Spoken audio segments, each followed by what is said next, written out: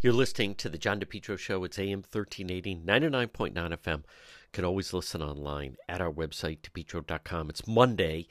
Folks, it looks like the weather has definitely changed, so I don't think they're going to have such a problem with such the fires. It was quite a busy weekend.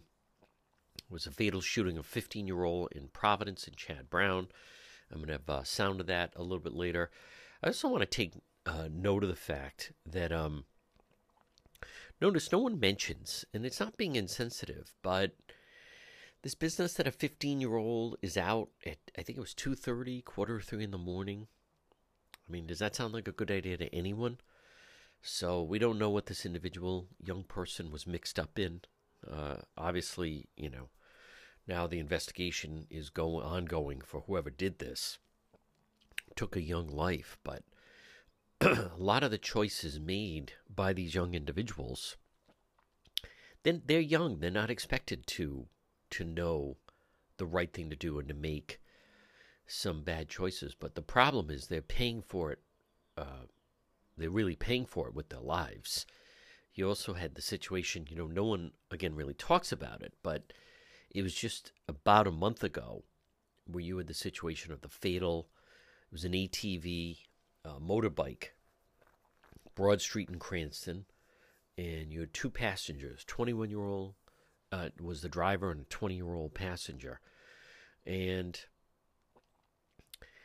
I believe the young man had just gotten the bike the night before, didn't have a license for it, I don't think it was registered, and decides, we'll take it for a ride. And both of them are riding, no helmets. Witnesses say they were kind of weaving in and out of traffic a little bit, and then there's no light on it. And then whatever the speed got up to, they ended up crashing. Again, no helmets, and they both lost their life. So you just wonder, if you have a young person that gets that type of vehicle, in the case of that, it's a motocross bike, they're going to want to take it out, right? And they want to try it. It'd be like if a young 18-year-old got the keys to a vehicle that, a sports car drives very fast. The temptation is there to not only use it, but then use it in a very aggressive manner. So the situation over the course of the weekend, immediately people just start saying, it's these guns, we got to get the guns off the street. That's true, but I think you also have to look at you want to limit your risk. You increase your chances of potentially running into a bad situation. You raise your risk level when you do that. Now, by the way, when you ride on the highway at night, you increase your risk of something going wrong. When you're a young person and you're out at a very, late hour, early morning hours, you're certainly raising the risk level of maybe something happening. Now, also, there was a shooting in Woonsocket last night. We covered that. The video up on Facebook, did a Facebook live stream that will be up on both YouTube and depetro.com. And folks, I just think that this is kind of a premonition of what it's going to be like over the next few months. People are still off. Seemingly a lot of violent behavior out there. I think you have to protect yourself and also try to get young people to make better choices. They're not expected to have all the answers. That's where the adults come in, and the adults have to try to help them out. You're listening to the John DePietro Show. You're listening to the John DePietro Show. It's AM 1380, 99.9 FM. You can always listen online at the website, depetro.com. Folks, joining us right now, he has been a voice, certainly speaking out during the course of the pandemic. It is Dr. Andrew Boston. Doctor, first of all, thank you for taking the time to speak with us. And one of the reasons I wanted to have you on was to talk about this very unique platform and event that's going to be happening at William Hall Library in Cranston coming up soon. Yes. So next Thursday, April 20th, from basically 5 to about 7:45 p.m. I organized a panel examination of the COVID response, and it's all, John, going to be very evidence-based. The evidence will come in different shapes and forms. I mean, I will go through the formal sort of raw data, observational studies, randomized trials that are relevant to the COVID response in Rhode Island. But then it's going to move more into sort of testimonials, also very important evidence. A very brave gastroenterologist, she's a full-time academic at Lifespan now, Colleen Kelly, actually got in touch with me, and she wanted to give her eyewitness accounts of certain geriatric care issues she encountered during the pandemic. Then Rich Southwell, who I believe you've interviewed, John, is the main plaintiff in Southwell versus McKee. He's going to give us an update on that mask mandate litigation. And by the way, you may be aware, Governor McKee just extended the COVID emergency. That's right. For another month. So these issues are still quite relevant, believe it or not. Although thankfully the public has kind of moved on. Steve Scoley, the gifted oral surgeon in the state, who handles so many of the very difficult cases in the state, people who can't arrive other than on a stretcher for their emergent dental care. He was unfortunately shut down for 5 months because he had a vaccine injury in the past and he had natural immunity, and he'll give his whole story. Rito shut him down. Brittany Diorio, who's a special ed teacher from Barrington, is going to talk about her travails after she was fired for not getting vaccinated. Malcolm Nigerian is going to he's the owner of Cafe Bon Ami. Sure. Malcolm, who was also, by the way, I didn't know this, John. He was an All-America tailback at Boston University. Oh, back yeah. in the day. No, he was a big-time football player. Yeah, so Malcolm is going to give. He has some. If you know Malcolm, it's going to be anecdotal, but very humorous. His interactions with Rito about the regulations in his particular cafe, and then back on a very serious note, Greg Piccirilli will go over, at least give an overview of the main cases that he's an attorney. The main cases, COVID-related legal cases he's become involved with in the state, including a big one that will be argued before the Supreme Court this week about a vaccine dispute between parents. A very unique case that's, I think, the first case of its kind that's coming to a state Supreme Court. And he was also involved with the Southwell versus McKee litigation, the Barrington teachers. He's had some involvement with Steve Scoley's case. So I think it'll be very interesting, more extended discussion. Then Rep. Chippendale, who's my state rep and the minority leader, will give a quick overview of some bills that he's recently introduced pertaining to COVID vaccination. And then there'll be a discussion about how the media covered the COVID response, et cetera, from the perspective of alternative media. Pat Ford of the Coalition and Mike Stenhouse of Ocean State Current will be speaking about that. And then we'll hope to leave, a good 15 to 20 minutes, maybe longer, before they eject us from the space for questions and answers. Folks, again, we're speaking with Dr. Andrew Bostom, and this event is coming up next week. It is free. It is open to the public. Doctor, do people need to register, or is it literally just show up and people just float in and out? Just come in.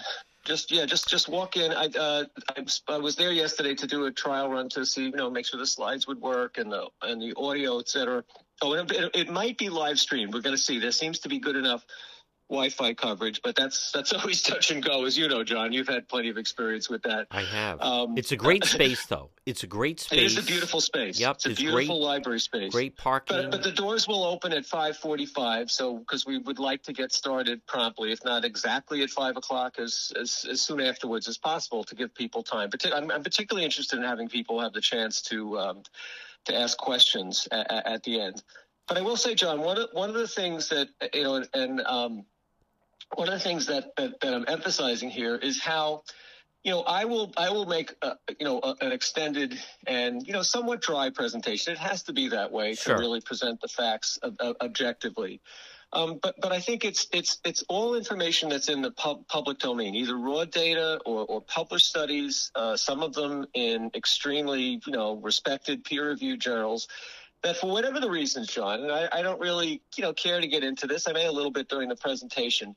These very hard data have not been given the amplification that they deserve, including very basic things. One of the things I'm going to open up with is this presser that then Governor Raimondo gave on April 16th, 2020, where she introduced, it was actually a nationally covered press conference live on C-SPAN.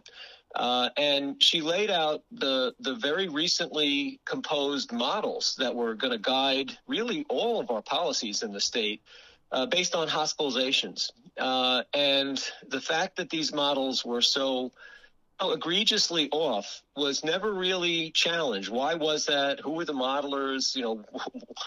How can we rely on them if models that are supposed to predict what's going to happen 2 to 3 weeks later are far off, and that in turn engenders all these really rather draconian measures. We really need to start asking questions about that, and I guess that would be the theme of this event, is that lay out the data, and hopefully it'll serve as a basis for having some sort of analysis, hopefully I would think by a legislative body, of the COVID response in Rhode Island, because there's a lot of questions that remain.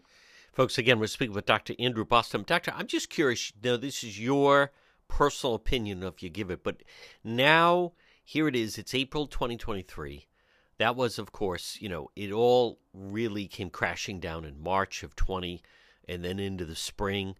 There were a lot of things that just basically didn't make sense at the time. But as you reflect, what were some of the things that at the time absolutely did not make sense to you, and then since then you've been obviously proven right?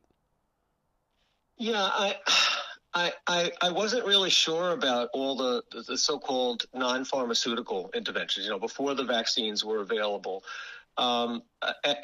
And I became very dubious about them. First of all, the model really, the model that I'm going to elaborate on was really quite shocking to me, because, I understood if the model was issued, say, January 16th, and then it really didn't, it exploded by the time it was forecasting outcomes at the end of April and the beginning of May. Oh, you could say, okay, they really didn't know enough, and the data, were too long term to really make accurate predictions, like weather forecasting breaks down after a couple of weeks, whatever. But these were models that were introduced, and were supposed to predict dates that were only 2 to 2.5 weeks later. And that's really when I started becoming very skeptical about a lot of things that we were being told, both locally and nationally. And then, of course, researching the literature, the pre-COVID literature on masking, on flu vaccination, and the lack of hard evidence that those kinds of either non-pharmaceutical, or in the case of flu vaccination, pharmaceutical or vaccine interventions really had very, very limited effects, if any. And that was, coming from, as an epidemiologist and as a clinical trialist, but coming from a field where I for years I studied chronic kidney disease. That was quite shocking to me. I mean, maybe it was my own fault, my own ignorance for not keeping up, with this literature. But when I reviewed it, very carefully, extended, hours, days, weeks, it became clear to me that okay, you could try these interventions, but they should never be mandated, because they had a very flimsy basis, and that's what became increasingly of concern to me. I thought, just again, from a layman's point of view, but right at the time when Governor Raimondo banned, I'm going to shut down the beaches, felt too many people were going to the beaches. Yeah. And then when they shut down the parks, and even, in Providence, Mayor Lorza, they were limiting and discouraging people from going to parks, where we look back, being outside in sunshine was probably, we learned later that being outside actually should have been encouraged more. Absolutely. And it was right. And that was, it did, there was some parts of it that nothing to do with how the state handled it, but people, learned to work remotely. Business forever, I think, has changed.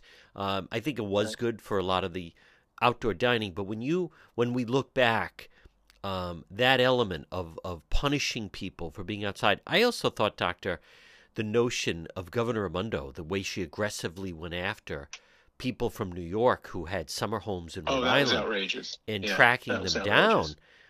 Right. That is like That was something out outrageous. of a novel of like you can't believe. And Mayor Laws are encouraging citizens to turn on citizens. Now, Doctor, and again, folks, we'll speak with Dr. Andrew Bostom. Doctor, I am curious if you could touch on. We're not getting a lot of play in the media right now on the Nagel versus Nagel Rhode Island Supreme Court hearing. Right. Right. Yeah. So let me just give you an overview. Okay. It's an unfortunate, dispute between divorced parents about the vaccination of their 5 and 8-year-old daughters.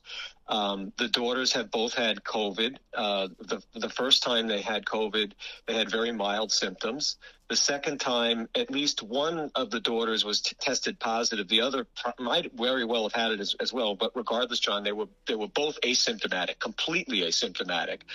And here we are at this late date when, if you look at the seroprevalence data for kids in the state of Rhode Island, so in other words, they're detectable antibodies to natural infection by SARS-CoV-2, something called the nucleocapsid antibodies. CDC, the last time they surveilled the state was at the end of last year.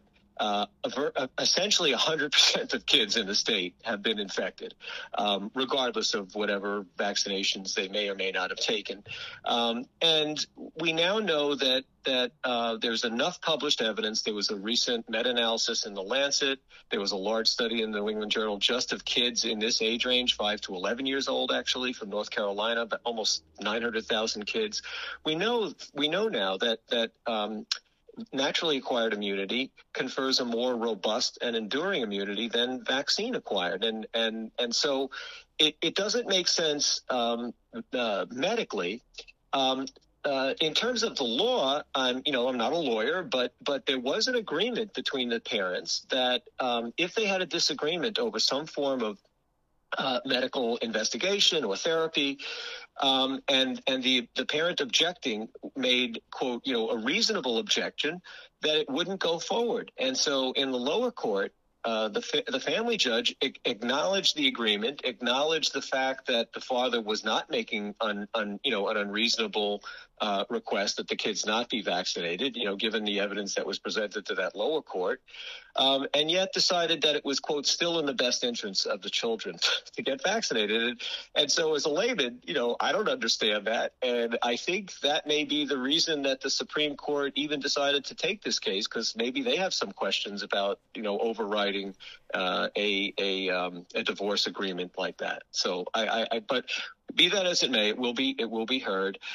There was an amicus brief that was put in by 74 allied health professionals, and including former president of the American Academy of Pediatrics, a former head who's a pediatric trained investigator who was former head of the American Heart Association. Unfortunately, John, I can tell you that the court has opted, for whatever its reasons, they don't have to give one, not to consider that brief. But now, they may reconsider that brief if this goes to a full hearing. This is more or less a preliminary kind of hearing before the Supreme Court.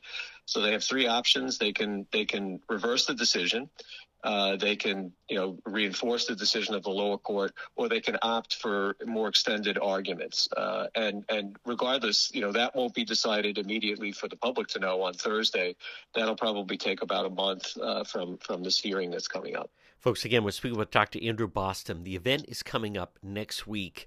It's at William Hall Library. Doctor, just before I let you go, I think something that also is not being covered, and it's some of the the effects still of COVID. And what I mean by that is, now Governor McKee's made it clear, Rhode Island, in his mind, will be the last state to take any type of federal COVID money. There was unbelievable amounts of fraud with the PPP money. But something else that's happening right now is, during the course of COVID, as people may or may not, but they couldn't be evicted, so there was an inclination not to pay the rent. That was not only bad for landlords, but it was also bad for the tenant-landlord relationship.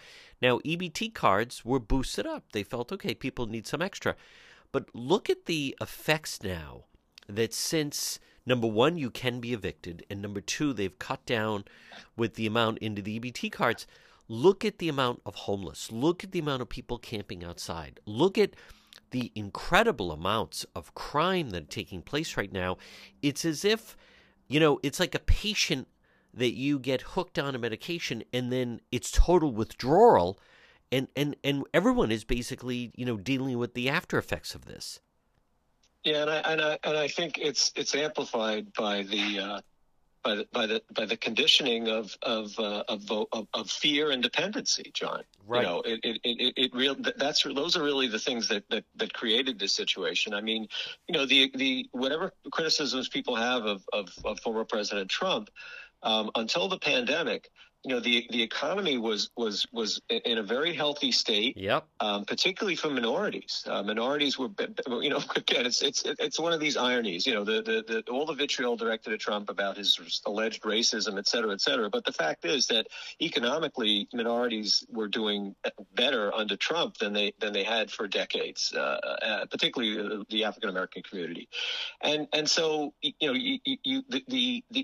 one of the downsides of these kind of draconian policies, which I really firmly believe now were unnecessary. And by the way, John, they ran counter to all the epidemiology through the end of 2019. Yeah. This is unique. What we did was unique, and now we see was actually quite devastating. And that is one of the things that I'm going to be discussing at this conference.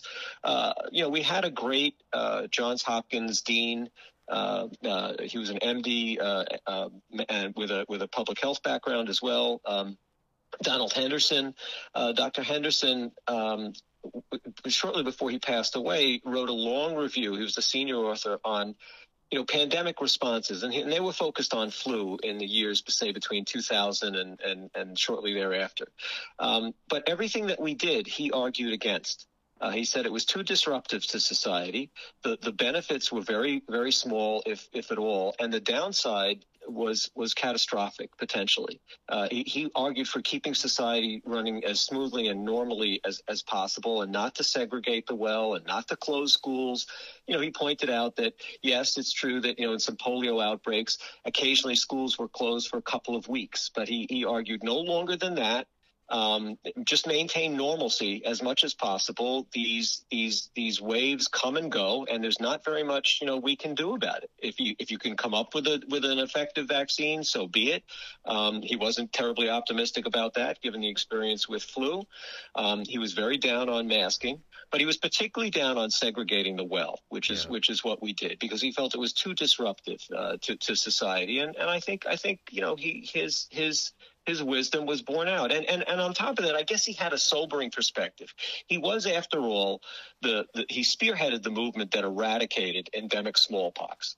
And smallpox is, just orders and orders of magnitude more deadly than either coronavirus or flu. Sure. And so he understood when you apply, mass vaccination and case detection, and when you don't. And so I think that also colored his perspective. Folks, again, it's next Thursday. We'll give another plug to it next week. Dr. Andrew Bostom. Doctor, excellent work. Look forward to the forum, and we'll talk to you again.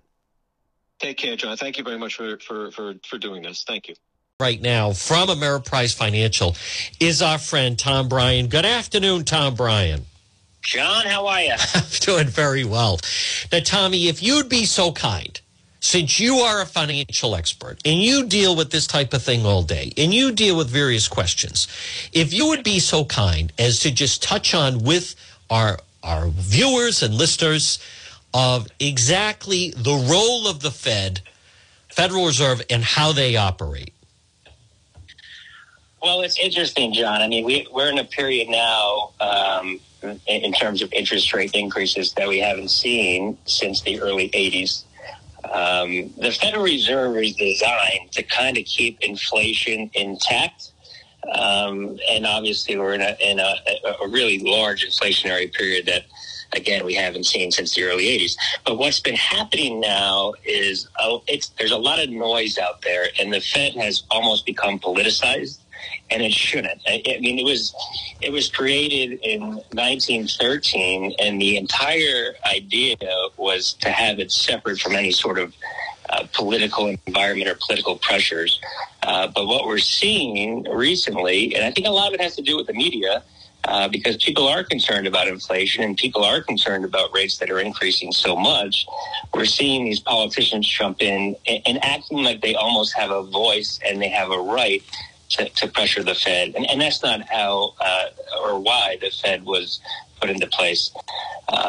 So unfortunately, we're in an environment now where there's a lot of noise and there's a lot of, like I said, a lot of pressures on Powell to make decisions from a political standpoint, and that's not how it was designed. Unfortunately, people are feeling the ramifications of these increasing rates, not only from a lending standpoint, but if you're in an allocation where you're invested in certain instruments, bond prices, bonds typically have been, historically a safe haven when stocks or equities get hit. We have a bad stock market. Bonds are supposed to protect you, but the only time where bonds really get hit is when we have a period of rapid rate increases, and that's what we're seeing. So it's laughable that McKee thinks he has some sort of influence on Raimondo, and it's laughable to think that Raimondo, even though she's a cabinet person, has any sort of pull over Powell. And the whole thing is laughable, really.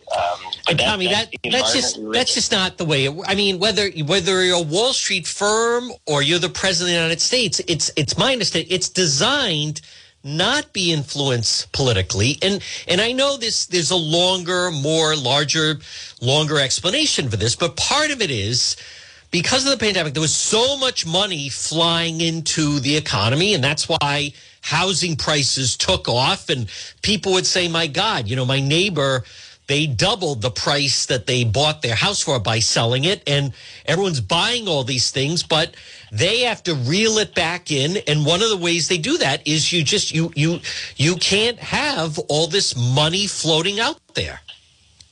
Yeah, and it's moronic to think that this wasn't going to happen. They flooded the marketplace with cash, and then they're shocked that we had an inflationary period. We look just the supply chain issues coming out of China, coming out of Taiwan. COVID had a lot to do with it. And then basically I think we almost tried socialism. I think that's what they were trying to do. Let's just give everyone money, stay home, and we're going to have a period like that. I go back. I wasn't alive for it, but 1973-74, we had a huge recessionary period in this country. And what the government did is try to spend their way out of it, and the Fed kept rates artificially low. And then what we saw happen was all of a sudden the caps came off, and boom. If you could get a mortgage in 1982 for 13-14%, you were doing pretty good. Wow.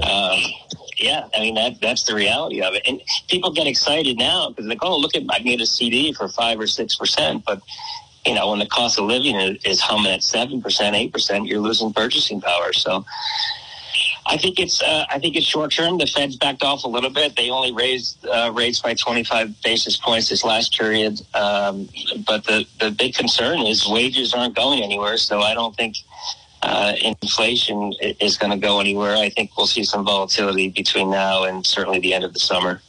Folks, again, we're speaking with Tom Bryan, Ameriprise Financial. You hear me talk about him.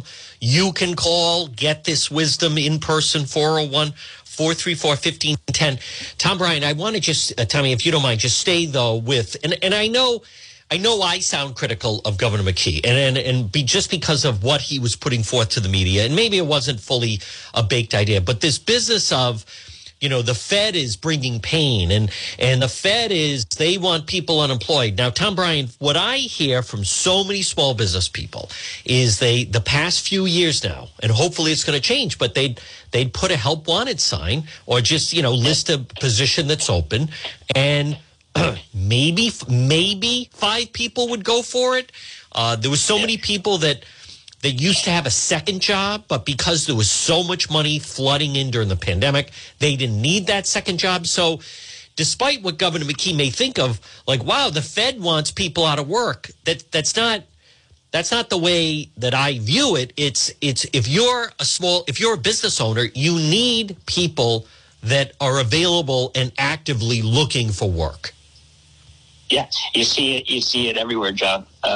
There's so many restaurants, there's so many small businesses that need help, but unfortunately people with these extended unemployment benefits, they get paid more to sit at home. Right. And that's, that's not good. That's socialism, and it's not how this country is based. No.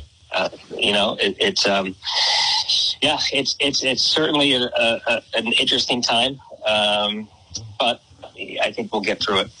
What are you telling your clients and people, Tom Bryan, right now? For instance, what about someone that maybe, and I recognize it's tough. They're thinking they'd like to buy a home, but a lot of people right now, they're not selling their homes. The biggest problem is people don't have a place to go. In certain parts of the country, you read the real estate section of the Wall Street Journal. People have been, if you bought property in Miami in 2017, 2019, people are flipping huge properties at huge profits. But what are you seeing, Tom Bryan, right now for people as far as how some of their plans have been changed? Yeah, if we're talking specifically real estate, obviously, I think a lot in rural and desirable areas, there's an inventory issue. There's not a lot of inventory out there. And the other pressures is if people looked, 2 years ago, what they could afford through their cash flow is significantly different now because of the rate environment. But historically, rates aren't that high. It's just been a shock all at once. So you can get a mortgage at 6.5%, 7%. There's always an opportunity to refinance. Sure. I think the biggest thing is the inventory right now. I really do, particularly in this area. How has it changed from a planning standpoint? I'm not sure that it's changed all that much for someone that's going to downsize or go to a second home, or I think it's really put a hurt on people that are trying to get into the market to buy a first home and right. to try to come up with a down payment. That's really been tough. But at the same time, you look at people that are renting properties. If you get a 2-bedroom for $1,500, $2,000, and that's pretty good, and then you compare that to a mortgage payment, it's just tough, I think, for first-time home buyers right now. But if you equate it to renting, it's not all that much of a difference from a payment standpoint. Tommy, what about some of the clients you may have, and this is something that people have a problem with? They retired. Maybe they're still in good health. Right? Maybe they're even, in the 60s, whatever. But now they're finding that because of the cost of inflation and they're on a fixed income, it's not going as far as maybe they thought it would. What about, do you have clients and talk to people who are retired but then thinking maybe I will pick up a job again to get some more extra added needed income? Yeah, certainly. You go to the grocery store and holy mackerel, right? Yeah. The prices are through the roof. From a retirement standpoint, when I have clients that are retired, they're certainly feeling the effects of it. We put portfolios together that try to protect against inflation. When we look at a portfolio, and most people think, okay, if I'm conservative, I'm more in the bond sector. If I'm aggressive and I have time, I'm more allocated to stocks. Last year was a perfect storm, and because the bonds are supposed to protect you in a down market. The only time they obviously get hit is when you have a period of increasing interest rates. So certainly people have taken a hit. But how I like to do it is I always chop out a portion and put it into a bucket where, okay, this will cover 12 months of expenses, your essential expenses right now. And I always bake in a 2.6% inflation rate. So I anticipate that cost of goods will go up 2.6% annually. Obviously, we're looking at 7 or 8% this year, but from a planning standpoint, for my clients, it hasn't really affected them all that much because we plan for the unexpected. So we do have other buckets that are earmarked for unexpected expenses, and certainly we didn't anticipate inflation like this. We knew it was going to happen somewhat, but this has been a unique period of time. So from a standpoint of clients going back to work, no, not on my end, because they're allocated in a specific way. But I think if you look around the landscape, there's a lot of people that this has really hurt them. This has hurt them. When you're saying, okay, I got $500 a month come in, or $1,500 a month, and then all of a sudden that's not getting me as far as it did last year. It's hard. And I feel not only for retirees, what I worry about is people that have a family. You know, if you got 3 or 4 kids, all of a sudden, I mean, geez, it's a stressful time. It's a stressful time, but not a period that we haven't seen before, and I'm confident we'll get through it. 2 more quick questions, folks. Again, it's Tom Bryan, Ameriprise Financial. I'm going to tell you in a moment how you could call, be able to sit in his office and talk to him. Tom, what about, and I've talked about it, the Boston Globe has had these stories on this Dr. Mata, local guy who came out with this crypto and seemingly a lot of people and a lot of our followers on the page, either them or their brother-in-law got involved or various people. And is that something that people come to you and ask you about, this cryptocurrency? They're hearing about it. Someone was telling me I invested $5,000. At one point, it was worth $700,000. I couldn't take the money out, and now it doesn't seem to be worth anything. Yeah, so you know, crypto's been obviously a hot topic for a while, but if we look at it fundamentally, it's an unregulated commodity. So there's nothing backing it. Everyone has an idea. I want to get rich quick. I want to invest in something that's going to pop. You know, I mean, who wouldn't want that? But these are things that, you know, the SEC, FINRA has looked at and said, hey, you know, there's nothing backing it. It's an unregulated currency and something that you shouldn't touch. So if a client comes to me and says, hey, you know, how about this crypto deal? What I do is make sure all your buckets are fully funded from A, if it's a retirement standpoint, B, if you have kids that want to go to college and you want to fund their education, and C, if you want to be, you know, protected from living a long time. Like, what happens if all of a sudden you live till 95? I would like to live to 95, but, right? You know, it's expensive. So if you have all your buckets full, and sure, you can speculate on the side, but crypto would be an area that I wouldn't touch. I'd rather go to Twin River and put it on red or something. Right. You know? It's certainly not a bucket to invest in as a stable investment choice. Now, Tom Bryan, 2 more quick questions. One, if someone calls 401-43... This is one more. You said 2 the last. I know, one more. I have 2 more questions. One, if someone calls you at 434-1510 and they want to come in and talk to you, how much time should they, you know, expect, and what should they expect from the conversation, a chance to sit in your office and meet with you? I mean, I've sat with you, John. It's you know, you call, talk to Francesca and set up an appointment with me, and you just come in and we'll talk about things. And certainly if I can help, I'll let you know I can help and we can move forward with the plan. If I think that it's not a good fit and I can't help, then maybe I'll guide you in a different direction or just let you know that. But it's very casual, but basically what comes in, we do some data gathering and we say, okay, what's your overall picture look like and what are your short-term and long-term goals? And we go from there. Long-term care coverage, that's a big concern right now. I hear that all the time from people. Parents, someone has to go in, and suddenly they don't realize how expensive it is. Well, in my experience, my dad started the practice in 1973, and we've had a lot of clients where we put together these perfect retirement plans from a cash flow standpoint, and we do hedge against inflation like we've talked about. But particularly in a spousal situation, what happens if one of the two of you gets sick and retire and requires some sort of care, whether it be in-home care, assisted living, nursing home? It can really throw the plan off kilter, because a lot of people think that their health insurance will cover it or Medicare will cover it. That's not the reality. If you have assets and you have to go to assisted living or nursing home, you're talking in Rhode Island upwards of $9,000 to $10,000 a month. Right. So can you imagine if you're sick and you need nursing home care and you have a spouse at home? Well, those assets are liquid and are going to be used to pay for the care. So there are ways to protect it.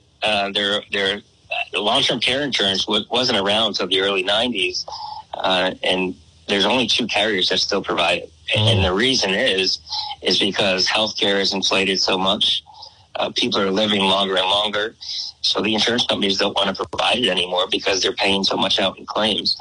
But if we have the opportunity now to grab it and to put these plans in place while it's still available, in my opinion, it's a no-brainer. It's just as important, if not more important, when it comes to like an investment allocation. Okay, well, I made 8% last year. Well, good for you. You have this huge exposure if something happens to you where you require care.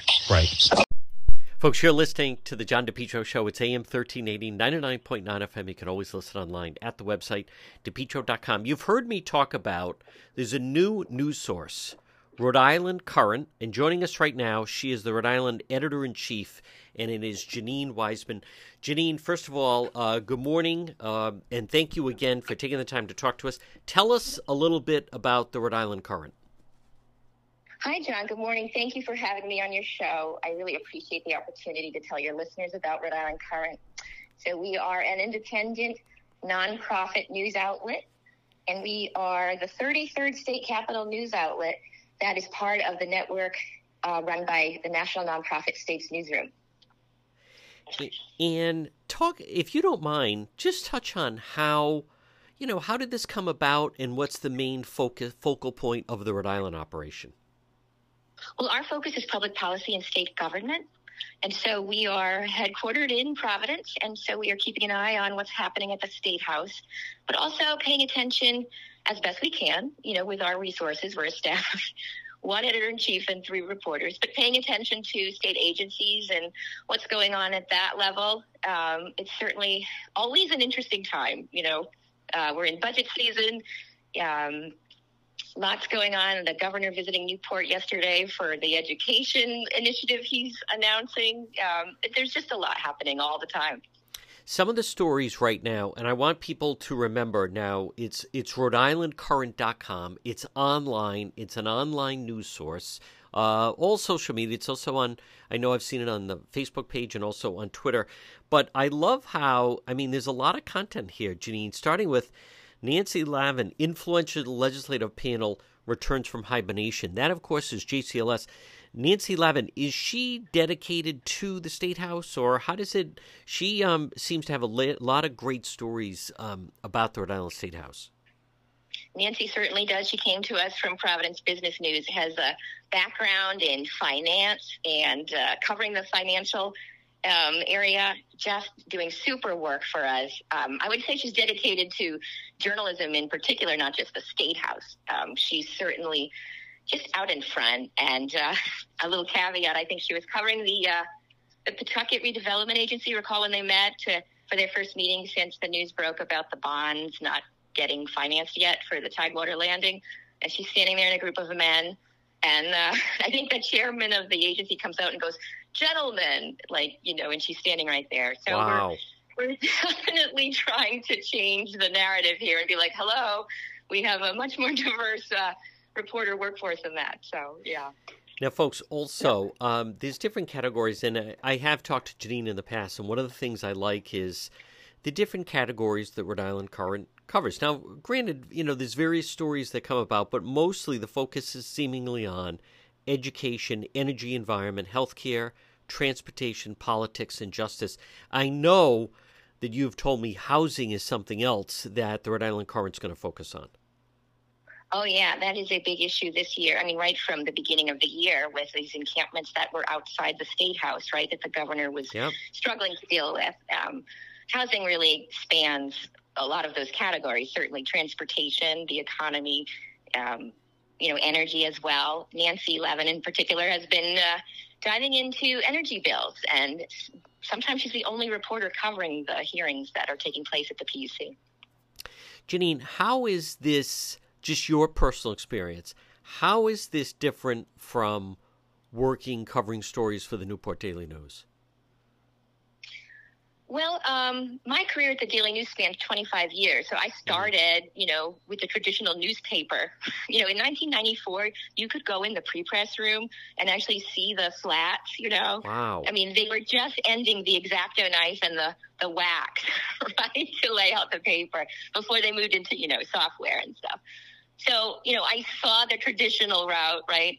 But by the time I left there, it was almost entirely, it seemed like online, that you were posting. I was a senior digital editor then. So, you really did take that dive into this is a 24/7 kind of thing now, where we're posting.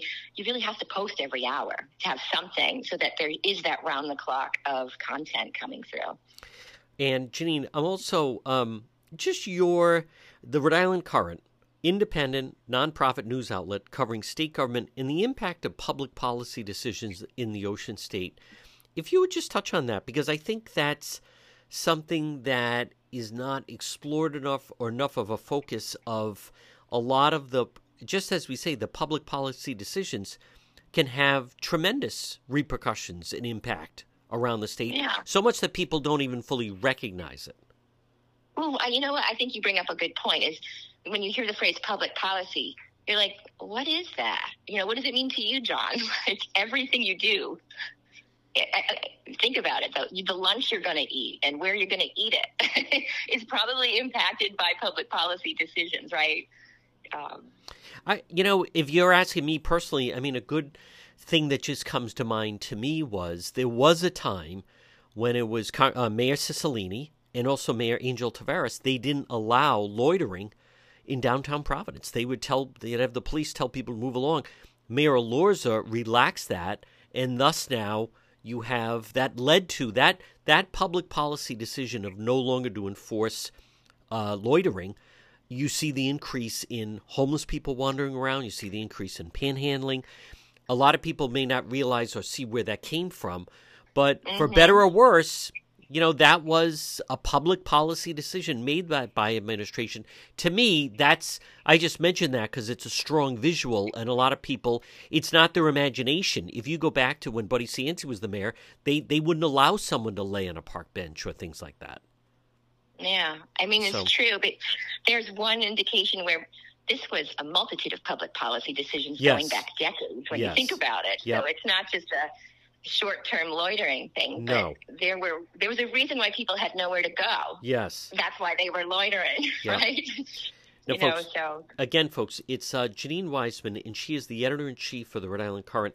And Janine, I am right now the Rhode Island Current, and why don't you just give, what are the best places that people can access the Rhode Island Current? Why, their phone or their computer. Basically, we are online at RhodeIslandCurrent.com. You spell out Rhode Island. But the best thing you can do is sign up for our morning newsletter, and that way you'll get an email with the direct links that go to the top stories of the day. The newsletter is called Swell, so we're getting more subscribers every day, but I'm trying to reach our first 1,000, and I'm not there yet. We're getting there. I do get your daily email, and it's terrific. Thank Today you, John. was 1 hour a week. Be an expert in 10,000 weeks. What I like about it, and I push this with people, is it gives me all the links to all the stories that the Rhode Island Current is covering, and I just, something that stood out to me was how in depth the stories are. You've been, I think, breaking stories, of anything, just going more in depth with certain stories. And I'm going to give a good example, and that is that the Rhode Island College try to, the idea to maybe go 2 extra years. I think that was the first time I read it. You certainly were ahead of the curve on the Tidewater Landing, and also on, I think, East Providence, and the mayor saying that maybe he would host the soccer games there. I'm pretty sure that was the first place that I read it. Well, thank you. And I mean, that's not to say there's not great work that's also happening, across the Rhode Island Press Corps. The Tidewater Landing issue became a top news story because of the great work by Eli Sherman at Channel 12, right? So, but it's that staying on these stories and seeing what impact they're having, asking questions and trying to follow the threads of those questions. That's what Nancy did in talking to the mayor of East Providence. Where else could this soccer team play if they lost their Pawtucket venue when they want to start their season next year, right? It's just following the stories and staying on them. The Rhode Island College thing was in particularly a great piece, and that was, again, Nancy following through with that. Yep. And even then, you saw that she was asking the questions at URI as well. How come they weren't part of this? That's right. There's more to do there, just in terms of budgets and level funding, or even cutting budgets at our higher education institutions. They just need a lot more attention than they're getting. Folks, again, it is Rhode Island, the Rhode Island Current, and they're right online. She is the Rhode Island Editor-in-Chief, Janine Weissman. And, folks, again, you can check them out at rhodeislandcurrent.com. Janine, I mean it. Congratulations. Good luck, and we're going to talk to you again. I really like the work. Very impressive journalistic work that I'm seeing. Well, thank you so much, John. I really appreciate that. And, yes, I hope we'll talk again.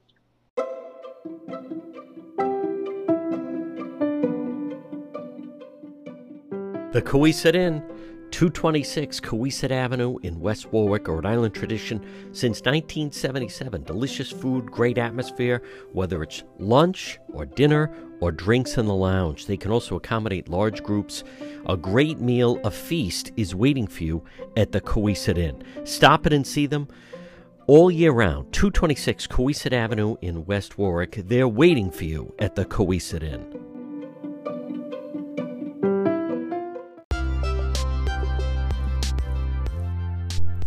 Get your driveway paved. J. Perry Paving. Letter J. J. Perry Paving. High quality, fair pricing, exceptional service. Over 25 years experience, specialized commercial paving, residential paving, seal coating. Call for a free estimate today. 401-732-1730. J. Perry Paving. Hey, learn about the benefits of asphalt paving, whether it's a brand new paving project or a cracked driveway. It's affordable, smooth, safe to drive on, aesthetically appealing. Asphalt can be recycled, reused. J. Perry Paving, a licensed and insured contracting company committed to meeting your needs, no matter how big, how small. Contact them today for a free quote, 401-732-1730. What a difference it makes for your driveway, for your business, parking lot. Letter J, J. Perry Paving, 401-732-1730. Online at jperrypaving.com and look for them on Facebook.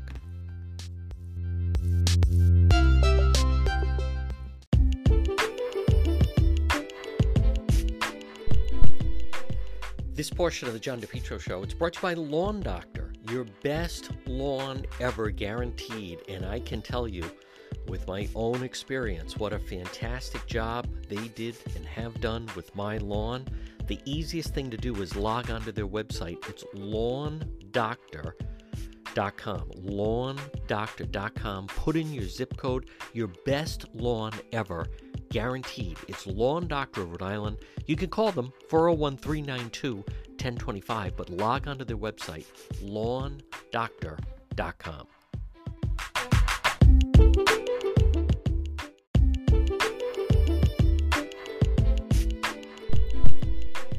This portion of the John DePietro Show, it's brought to you by Lawn Doctor, your best lawn ever guaranteed. And I can tell you, with my own experience, what a fantastic job they did and have done with my lawn. The easiest thing to do is log on to their website. It's lawndoctor.com. Lawndoctor.com. Put in your zip code, your best lawn ever, guaranteed. It's Lawn Doctor of Rhode Island. You can call them 401-392-1025, but log on to their website, lawndoctor.com.